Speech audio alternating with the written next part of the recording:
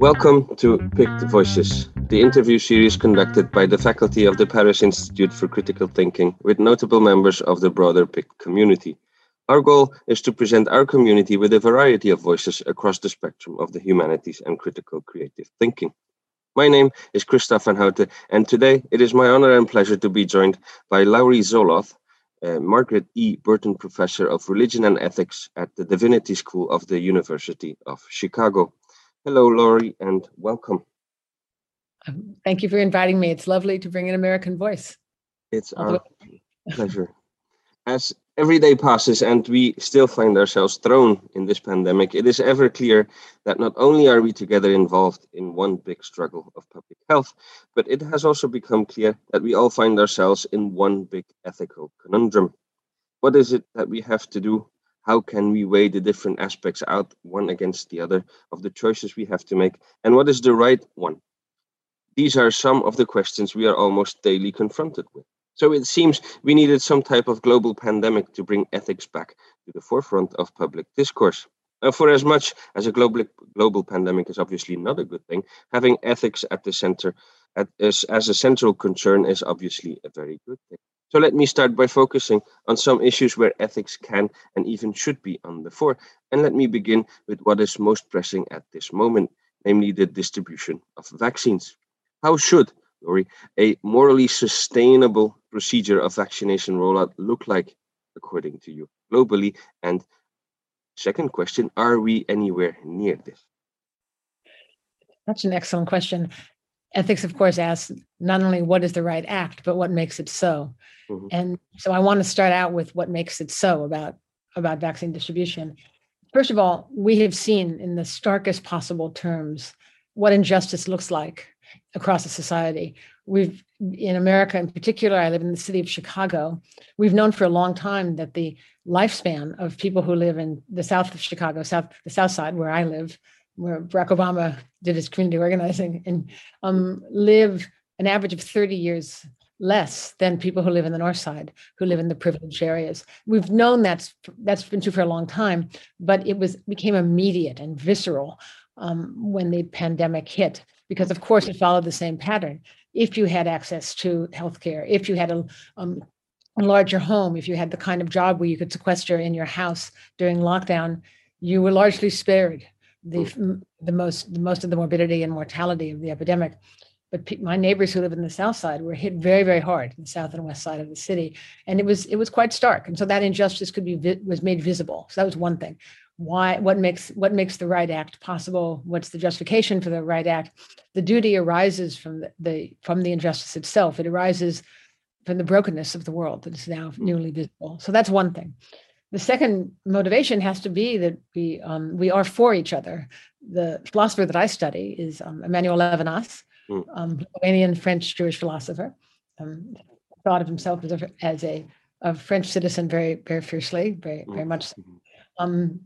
Was very skeptical about the American experiment. Perhaps he was right, it turns out.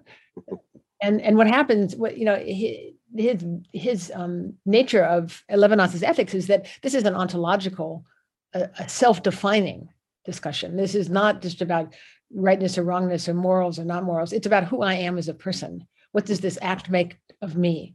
And we want to be the kind of humans that are for one another, that in Levinas's words, that come up with whatever is needed when we're the ones who bring the goods to the other. So that's the second justification, is we want to live in a society, in a world in which we are for one another, in which my neighbor's death really names me and defines me and calls to me, and I don't turn from that call. So those reasons, the injustice itself and the necessity of our being, call us to look at vaccine distribution. And two things are happening that are ethically troubling for the vaccine distribution. The first is that if you are an industrialized country with wealth and power and scientific know-how and lots of money, you have the vaccine, and your citizens can walk into, now in America, you can walk into any drugstore and you can get the vaccine, and it's free. It's the access barriers have been dropped. Where first there was a scramble for a couple of months. Now anyone can get an appointment. Anyone can get vaccinated anywhere in the country. So that's that's not fair. That why should the accident of my birth as an American entitle me to any more an easy vaccine that is so critically life-saving? Or if I happen to be, born in Mumbai, I wouldn't have that access. If I happen to be born in most of Africa and in Eastern Europe, for instance, it's very, very difficult to access. So that's that's the first ethical problem. How do you make, in a pandemic that is global and affects every single human being in exactly the same way? We're naive to the virus, and how is it possibly ethically justifiable to give the vaccine first to the people with the most money? It's just that's an ethical tragedy. So that's one thing. The second thing is that people are not taking the vaccine. People are refusing the vaccine, and that's the other enormous ethical problem. And that's going to be a problem in place after place. This terrible idea, this very bad idea that your body belongs to you and that you're in charge of your body in some sort of proprietary way is a mistaken idea in terms of public health. It's a mistaken idea, I think, theologically. It's a mistaken idea philosophically. If you don't take the vaccine and you refuse it, then we're going to be living in a world where this is a deadly disease is constantly at our throats, and that's a terrible way to live. It makes me very sad. It feels like in America, an American example is like giving up the playground to the bullies, and the bullies take over the playground while the rest of us kind of cower by the jungle gym. And that is not a world I want to create. I want to work at creating a world in which reason and good arguments and compassion and sensibility and good science are the dominant ideas and not the bad ideas about selfishness and the personal ownership of one's personal body, as if the rest of the world doesn't exist for you. So those are the ethical issues, and those are the ethical norms that we're going to have to struggle with. And you're exactly right. It is, for me, an extraordinary thing to be asked over and over and over again about injustice. I'm glad that I'm miserable made miserable by the pandemic and the deep tragedy which has affected my family and so many other families. But it is, in fact, the case that it's given me an opportunity to say, healthcare is not just. We have to make it just to every report that calls, and that's new. Yeah. Thanks for this. And you already mentioned, I think, your 2 points are basically the main points around which all the questions will circle. And I think I'm not the only one who will have circled around these questions, because it's rather clear to everybody.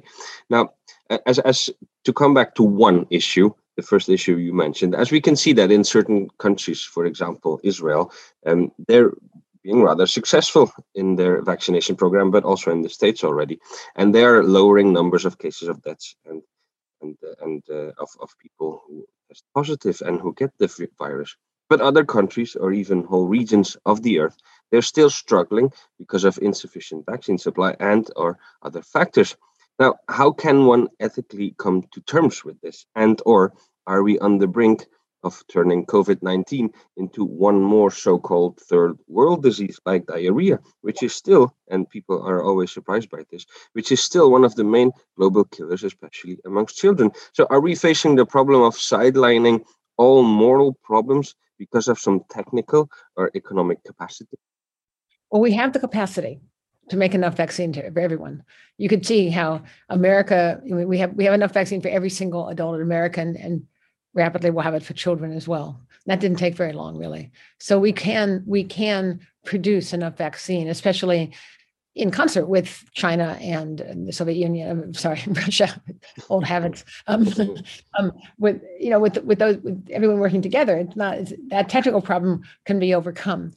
Here's what I worry about, which is before COVID, I was focused on malaria as my ethical problem that I'm thinking about and writing about, and focusing on. I was looking very carefully at gene drives, the new technologies coming out of such groups, academic groups as Target Malaria, new technologies for a disease that has been a part of human history, actually even pre-human history, forever, right? Since it's probably predated the emergence of humans as of human primates as a species.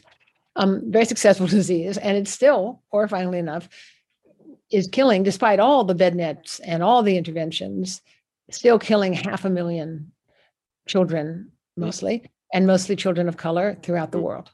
every year after year after year. So we're horrified by the death rate in COVID, but I've long been horrified by the death rate of that one disease, not to mention dengue fever, the largest growing vector-borne disease in the world, not to mention, as you said, infant diarrhea, malnutrition, and very common things like 19th century diseases that have 20th century solutions that here in the 21st century we don't fund, right?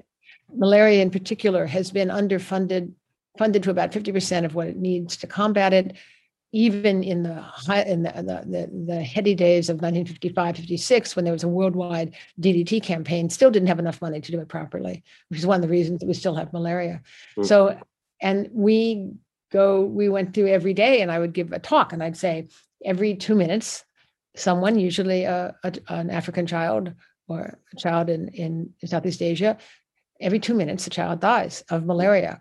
Completely, we can address this disease. We've wiped it out of Russia. We've wiped it out of the southern United States. We've wiped it out of southern England. I mean, all these places where malaria was endemic, we've stopped it from being there. We've cured it and stopped it, and prevented it.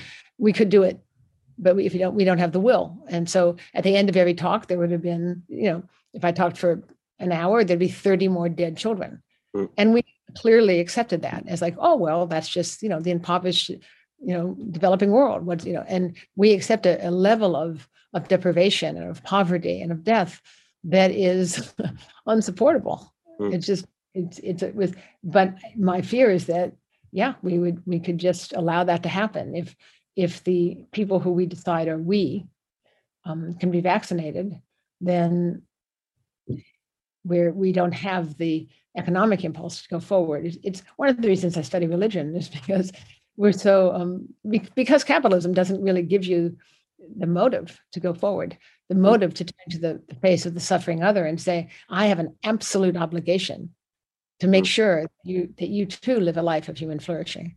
And so without those philosophical or theological tools in common, we really clearly have failed in the past, and we're in danger of failing again. The horrible thing about this disease in particular, unlike, say, infant diarrhea, is its highly contagious nature. It will make the point to us if we ignore it through a deadly change in its structure, its protein structure, through a mutation. It could become more deadly. It could become much more contagious, and it could come back to haunt us. Our failure could come back this time to haunt us and cause a new wave of epidemic disease. And horrifyingly enough, as we stagger out of this pandemic, there's nothing to prevent a new pandemic, either a flu variant or another coronavirus variant, from emerging tomorrow and starting the whole story over again. And if we haven't learned the lessons of how one treats the other, then we're going to be exactly in the same place, just buckled by the weight of this disease. A lot of times I think there's the questions that that I ask in philosophy, and they make me think about this, the problem you've just said about the deep injustice, the global injustice, is that I say, Kant has 3 questions, so Zoloth has 3 questions too. And my questions are, what does it mean to be human? And what does it mean to be free?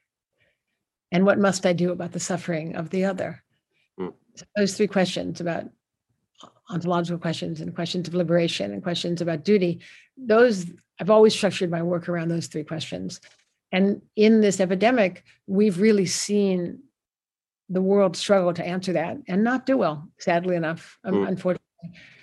We weren't terrible, and doctors and nurses were exquisitely brave, noble in every country. There was never a situation where doctors and nurses walked out on patients, refused to treat patients, even under the worst conditions. But the rest of the populations, the citizen response, could have been better. We really have to ask, what does this make of us? And why this confusion around freedom? Why do people actually look at me and say, well, professor, but I want to be free. I don't want a mask. I mean, what sort of crazy confusion is that around the nature of liberation? So that can be, that's we have a lot of work to do in terms of thinking about those things. And of course, the suffering of the other. When people say, it's my body, I know what to do for my body, as if they have no responsibility at all. The kid in Africa, the kid, dying today in India, in the this raging epidemic, we should be stopping our lives to think about that. But of course, in the West, we don't do that. We don't stop. We don't stop and attend until we're forced to, actually. Yeah, unfortunately, I think you're right. Now, if we try to think about how ethics and morals can help in topics that will become ever more prone to be thought about and discussed, is that one thing that is becoming ever more clear, and also the things that our political leaders are talking about, is that this pandemic will create or even enforce social stratifications, maybe even emphasize the already existent social stratifications on a local and a global level. I'm just thinking here about the new passport, the sanitary passport that they're thinking about of creating here in Europe, and that is already in existence in Israel. How do you stand against or in favor of this differentiation of citizenry? I think when the vaccine is free and available to everyone, and really available to everyone, really accessible, then I'm in favor of passports. I really am. I don't think my potential for human flourishing should be impeded by somebody's refusal. I'm not at all ashamed of making people feel bad. I felt the same way about masks. You don't want to wear a mask because you think that makes you free. Great, but I'm going to yell at you and tell you it's offensive. Tell you you're not a good citizen. Tell you I don't want to walk by you on the street. And you're going to have to hear that, because you can be free not to do it, but you can't be free of my scorn, of my oral affirmation. And I feel the same way about a vaccine passport. I carry a yellow card in my passport now, a yellow booklet that lists the vaccines I've had. I can't go. I had to get a yellow fever vaccine at some risk when I traveled in Africa a couple of years ago. It wasn't an imposition of my freedom. It was how lucky I am that I was able to travel, right? And able to afford a vaccine. So, I don't think there's anything at all offensive about societies protecting themselves from this kind of risk. So I think it's fine. I think it's actually, and it makes the point that we actually believe in this. It's not some fantasy or affection for state control that makes me want to be vaccinated. It's because there's a scientific reason that I believe in and that I think is important and that I fear is necessary, because vulnerable people in our society will not live if there's not herd immunity. It's not. I'm actually sad that people are giving up so easily. I don't like the front page New York Times article saying, "Oh, we think we'll never make herd immunity." Well, come on, pull it off, get it together. Really enough already. I've never liked bullies, and I feel like all the tiptoeing about vaccine hesitancy is just silly. It's like, allowing people with tin hats to run the government. It's ridiculous. Maybe an American thing where people used to put tinfoil on their heads to protect them from space rays. Exactly. And widely understood as a metaphor for complete nonsense. So. No, the image is clear. Yeah. The image is very clear. Now, staying in the context of the last question. Now, for as much as one could justify this social stratification on a purely medical basis, we all know that nothing is purely medical in this pandemic, and an awful lot is only medical on the surface, but very political and economic at the source. And this, I think, is very problematic. Now, you once made the argument that healthcare cannot be left to market forces to regulate them. But the reaction to the COVID-19 pandemic seems to put a similar stance, even the sheer possibility of holding a similar stance, as very hard to defend. I would like you to defend yourself, though. I don't think that it should be a market-based. It's one of the tragedies of the 21st century is this idea that medicine should make you rich, that it's a profit center. It's ridiculous, right? And that was something that, of course, in earlier historical periods, that would have been seen as laughable. It was just not a part of commerce. It was, it was a part of what societies did for your families, actually, or communities did for one another. It wasn't to earn a living. Partially because it didn't work all that well, so we had less affection for medicine and for medical practitioners. But the idea that it should be that people should become wealthy and make millions of dollars off of their training as physicians is nonsense. And one of the ways that's enforced in societies is by artificially constraining the number of people that can become doctors. So so that if you really opened it up and said, we're going to train as many people as have the capacity to be physicians, and we're going to make sure that's true, and there'll be many, many more people with those skills and those capacities. There's certainly people who are smart enough that they just quote, in America, it's very difficult to get into medical school, and then so there's no reason to do that. Of course, you could change that. That's the first thing that you change.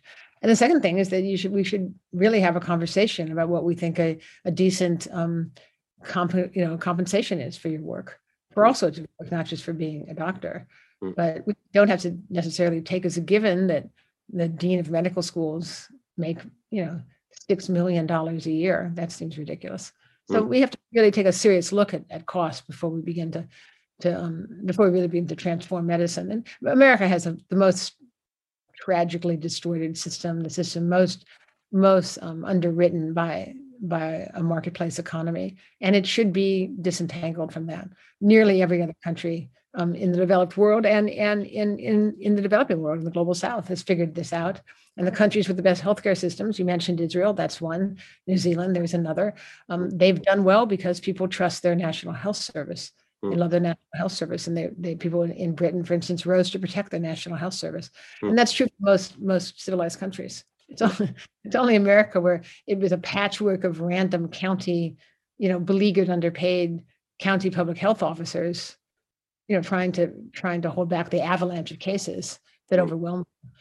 So that, I think, and hospitals that have been used to being run with an attention to the bottom line and attention to outcomes over and over again, and they meant financial outcomes, where these vast billing departments.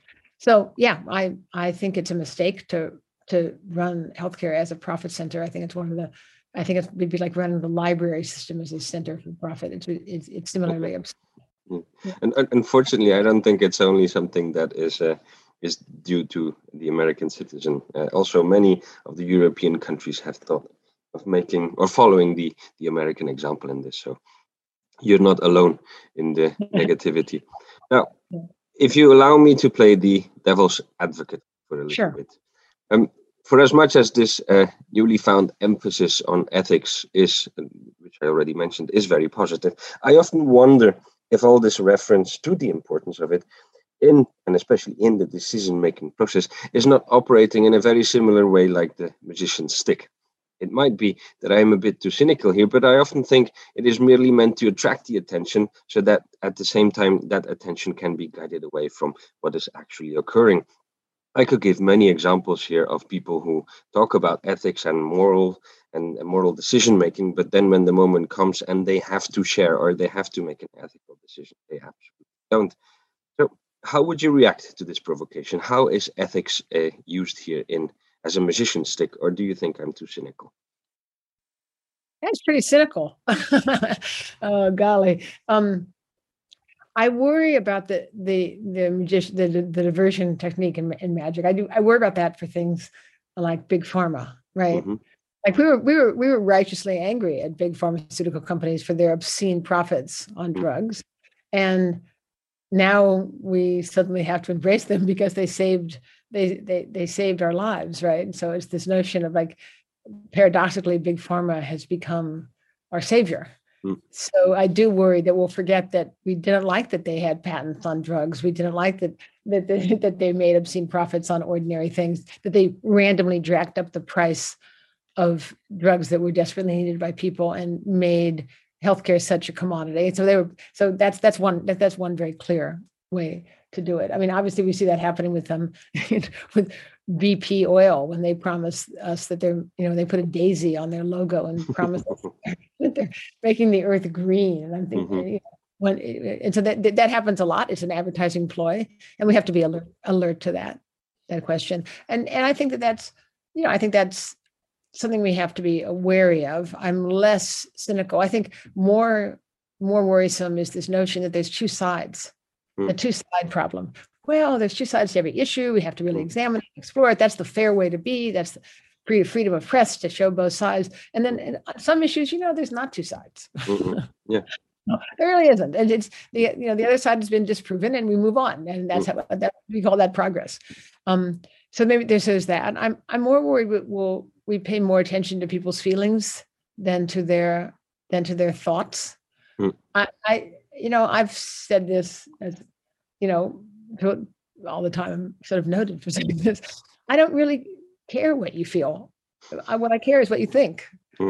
And doing the right thing will make you feel terrible a lot of the time. It's really hard. It's hard to be adult human in modernity. Modernity makes you feel terrible a lot of the time. It doesn't matter. You have to really think through what is right and do what is right, and that's very hard, and it doesn't always feel good. So or ice cream wouldn't be so popular. So so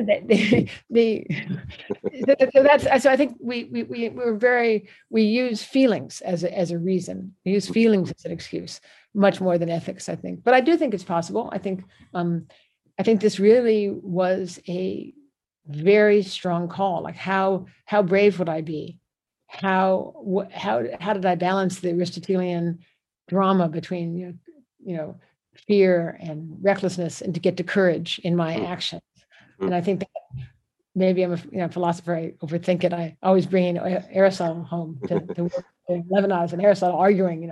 But I do think everyone had to make a decision about fighting for place for the vaccines. How hard would you fight? And I think you were lucky if you weren't forced with that choice. In my neighborhood there was a lottery, but I realized I benefited because I live in the South Side neighborhood near the University of Chicago, and so our neighborhood paradoxically was so badly affected by COVID, but though not me, my neighbors, bore the weight of that, and then I received the benefit of being in the first rounds of the lottery because I lived in this neighborhood. So I think in every way, we have already taken the bet. If you live a life of privilege, are ready to be in America, to be a person who is white, to be a person who was born into a middle class existence, who was educated in the frankly ruling class institutions, or even in my case in the great public institutions of the state of California, that those institutions give you a kind of ticket to privilege, that every gesture of your life is to partake of that privilege, simply because of your class stand. You're already always first in line, and the epidemic makes it more visible, but it's really always apparent. And we should be aware of that. We're a long way from Rawls's veil of ignorance. We know just where we stand, and we're always checking that and maneuvering and shifting into those positions. I mean, that's what popular culture is, to some sense, the constant negotiation of that privilege and a jockeying into position. And I can say one thing, which is at least the most grotesque version of that did not happen because the vaccine was made free in America. So it really was true that wealthy people didn't get it first. It was really true that, Dolly Parton had to wait, even though she had funded it, right? It was really true that the wealthy and privileged people did not push to the front of the line. It could have been far worse. Really, it could have been far worse. So many other things are far worse. And that's it. It really, people really made an effort to make sure that the poor get vaccinated in our own cities. So it wasn't perfect. When there was discrepancies seen, they were noted, the press noted, and raised the alarm, and people immediately tried to address it. So I think in terms of trying to distribute the vaccine swiftly and fairly, at least within the countries, we did a better job than one pessimistic philosophers would have imagined. Okay, well, that's good. It's good to know. However, continuing in the devilish trends, one more question of that kind. So, although I will obviously not argue against vaccines, I would like to make a claim that might seem, again, a little bit over the top, but just to see how an ethicist thinks about it. So I would like to claim that in an already overly medicalized world, and you already mentioned that as well, so it is somewhat problematic that once again we are told that the solution lies in more medicines. I immediately thought, when this idea came up, I immediately thought about the shootings in the US. Every time there's a shooting in the US, you hear the NRA saying that this happened because there weren't enough firearms. So isn't it dead end, a very vicious circle we are in, that a virus, an epidemic caused by our behavior is not finding a solution, but is just giving it another type of pill. That's such a good point. Boy, the devil has a great advocate in you. So no, studied theology as well, so I know him a little bit. It's true. So anyone who's read Foucault was given pause by this notion, right? Like, oh no, we've medicalized one more thing, But here's the deal: medicines do work. I mean, AIDS was heavily metaphoricized. It became a metaphor. It became, and it required only one thing, which was a radical change in behavior. And yet, what really is helpful for HIV, for the virus, is antiviral drugs. They were really. I don't care if it's medicalized. I care that virus is not ravaging the communities in which those practices were very difficult to forestall. And so I think that's one thing. And that's true for smallpox. I agree, true for polio. I grew up in a world where I did not have to worry that my children were going to get polio. My parents were very nervous about it, very worried. Summer was constrained. It was very, very, very terrifying way to enter childhood. My grandparents, they were afraid of smallpox. Smallpox, it ravaged, their villages. Cholera. They had cholera in the villages in Russia where they grew up. They remembered that for all their lives, right? There was a lot of concern about those sorts of things. Diphtheria, typhus, typhoid, over and over and over. And the reason we don't have those things is because of drugs, because of vaccines. And we live in a world that, we have the privilege to say, oh, let's not medicalize this, right? And the only reason we have the privilege is because we medicalize the hell out of these infectious diseases. And I look forward to the time when I don't have to worry about, I don't have to look at my neighbor, at my other, and think that they're a vector for some horrible disease that could kill me and could end my life. And that the disease kept me from my family. It kept me from my mother's last year on earth. And so, I think while I'm as full of irony as the next philosopher, I'm really glad for the advent of vaccinations. They're so wildly effective. I mean, I would have been happy if they were 60% effective, like the flu vaccine, or 40% like the flu vaccine. Yeah. But they're 90, 94, 95%. That's really good. So the fact that we're skeptical about science, the fact that I have a critique about science, the fact that I think that way too many scientists are, too dazzled by money, to be honest. The fact that I have my heart broken by scientists who lied about their research over and over. All of that is true for me. And the fact that I don't like medicalizing social problems, all of that's true. But on the other hand, I really want these vaccines to work, just like I want the gene drives to be effective and to eliminate malaria, because the world would be, a better place if children were not dying in these staggering numbers from a disease that Western children don't have to confront. So I just, you can understand that, the tool is problematic and yet be grateful for the tool.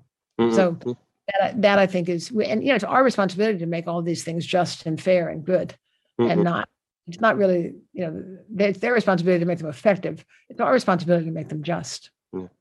And it's not because something is medicalized. When it's justly medicalized, then it's a good thing.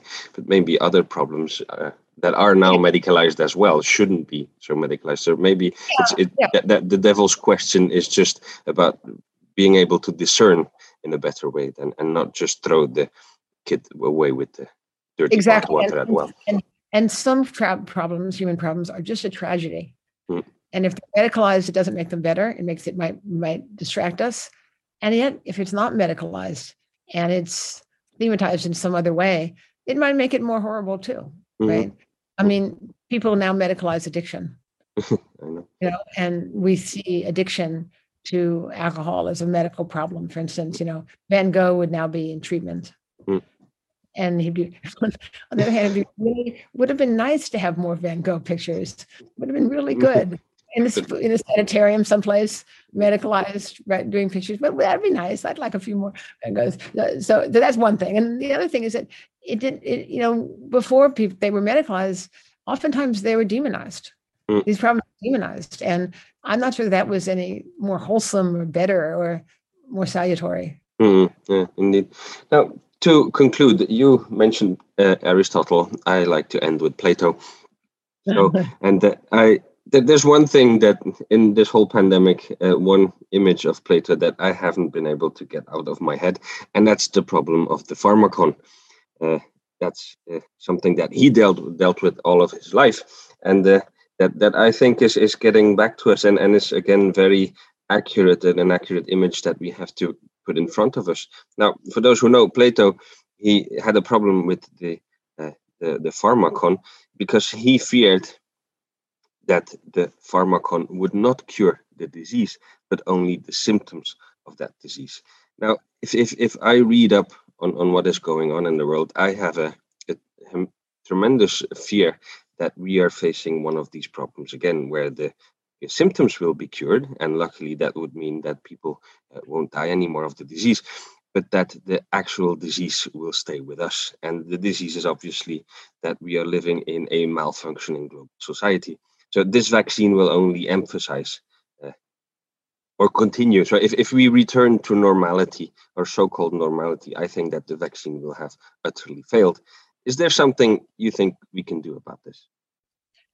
It's such an interesting story. And there's a Talmudic story that I think of. Whenever I think of Plato worried about that, I think of a Talmudic story in which a rabbi is teaching in the marketplace, in the agora, just like Plato is, and he sees a hubbub in the corner of the market, and he says to his student, "What's with that?" And so the student goes over and finds out that it's a magician, and the magician is selling an elixir for eternal life. And the rabbi says, "Listen, kid, go get me some elixir. I want some of that." And the magician comes over to the rabbi and says, "This isn't for you. This isn't for you. This is for people who don't have the capacity to have a rich relationship with the divine, or they can't study Torah. They don't have. This isn't the kind. I'm not selling it. I'm not selling it to people like you, right?" And so this notion that there's a cheap fix, but is the wrong fix. It's the wrong thing. It's the wrong sort of eternal life. Notice the Talmud doesn't question that there is such a potent, and of course, in the Talmudic story, the disapprobation, the fact that the rabbi turns away means the musician, he's revealed as a fraud in that sense, in the deepest sense.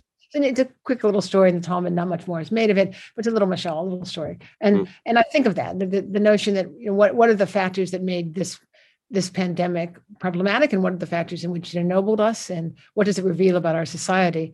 That's the work of the philosopher after a pandemic. Part of the trick is we don't really know what caused this. Like we don't really know if it was a lab accident. I know we're not supposed to think that, but everything I know about labs makes it think, maybe, who knows? I don't saying it was a thing about the eating practices of a society that's not our own seems vaguely racist and probably not accurate, didn't really emerge in the marketplace anyway. It's interesting how that story got put forward. As a progressive, you tell the story of, we're encroaching on the natural world and somehow Gaia got us back. I don't like easy narratives like that. I think that they probably aren't true either. So the fact is, the most honest answer is we really don't know how this spread, and we don't know how it started. We don't know, what happened here. And so it's hard to diagnose our problem if we don't really, really know the etiology. So that's the first thing. The second thing is, but we do know what made it so deadly to our world, our modern world, that we thought nothing could stop. We thought those airplanes were always going to be flying. We thought nothing could turn off the engine of capital. And it turns out, look at that. Look how fragile it is. It can stop. The stock market can close all over the world. You can just stop the stock market. That's interesting. You can ground airplanes. You can stop transportation. You can really stop commerce. People can not go into stores to buy things. Obviously we've figured out how to get around the initial barriers, but there was something very powerful about the cessation, the quiet that descended. We are a people, a species that the privileged sector in all countries could fly cheaply, burning our carbon trails against the sky all the time. And maybe when you think about that, you think, I'm not sure what started this event, but I know what threw sort of fuel on the fire, and that was our lifestyle. That is the sickness of our lifestyle, the rapidity of our lifestyle, the way that a certain kind of acquisition became central to us in our society.